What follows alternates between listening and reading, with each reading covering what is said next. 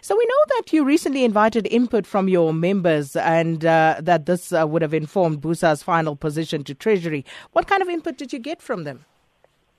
Well, I think the key issue is that we've run out of space in terms of further tax increases, and we don't think that additional revenue can be raised through tax increases because it is stifling the economy, and it is seriously impacting on businesses' ability to create jobs. So that's not the solution. The solution that our members have spoken to is that we need bold cost containment measures. Government needs to find greater efficiencies. It needs to seriously address the maladministration and corruption in state-owned enterprises. And just listening to that report by reporter Angela Polowano, stating that business and labor are actually dreading this medium-term budget policy statement. Is that a sentiment that you got from your members as well? Well, I think it's going to be a very difficult policy statement for the minister. There is very little fiscal space available. And there has to be very serious efforts made in terms of managing the debt. But if you look at the context in which this policy statement is going to be made, we've got weak economic growth, there's low investor confidence, stubbornly high unemployment, the possibility of further downgrades. So it's obviously a very, very serious situation. And I think that we're certainly looking to the minister to give a signal of stability, to show signs that there's going to be macroeconomic, fiscal and institutional stability, and that there'll be extreme caution with the big spending items.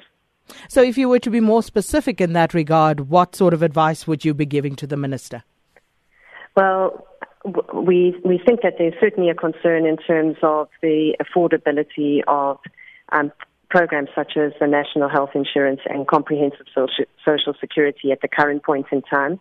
We certainly recognize that those are really important initiatives for our country, but they're going to cost a huge amount of money and there isn't space in that regard. And then, of course, we're very concerned with the possibility of a nuclear build, which the country can ill afford at this point in time.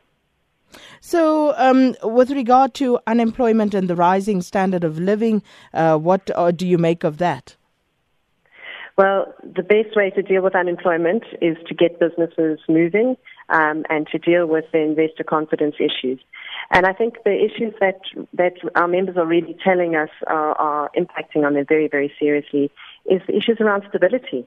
And unfortunately, the political stability impacts on the economic stability.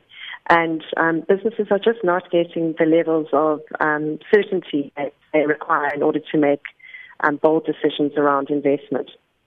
So what is your views about expenditure control in the SOEs? So obviously, I think that we're all aware of what has been emerging out of the SOEs. There's a number of steps that we think have to be taken from a policy perspective overall, not just in Treasury, but the governance issues have to be brought under control.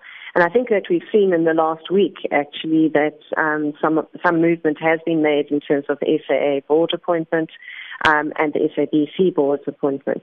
So that is a step in the right direction, and we're certainly hoping that we'll see more of that. Obviously, the issues around corruption have to be thoroughly investigated and dealt with on an expeditious basis. We haven't seen the type of response that we would have wanted to see in that regard. And then clearly the maladministration and getting expenditure under control. So the fruitless and wasteful expenditure and making sure that our SOEs are actually functioning as efficiently as they possibly can.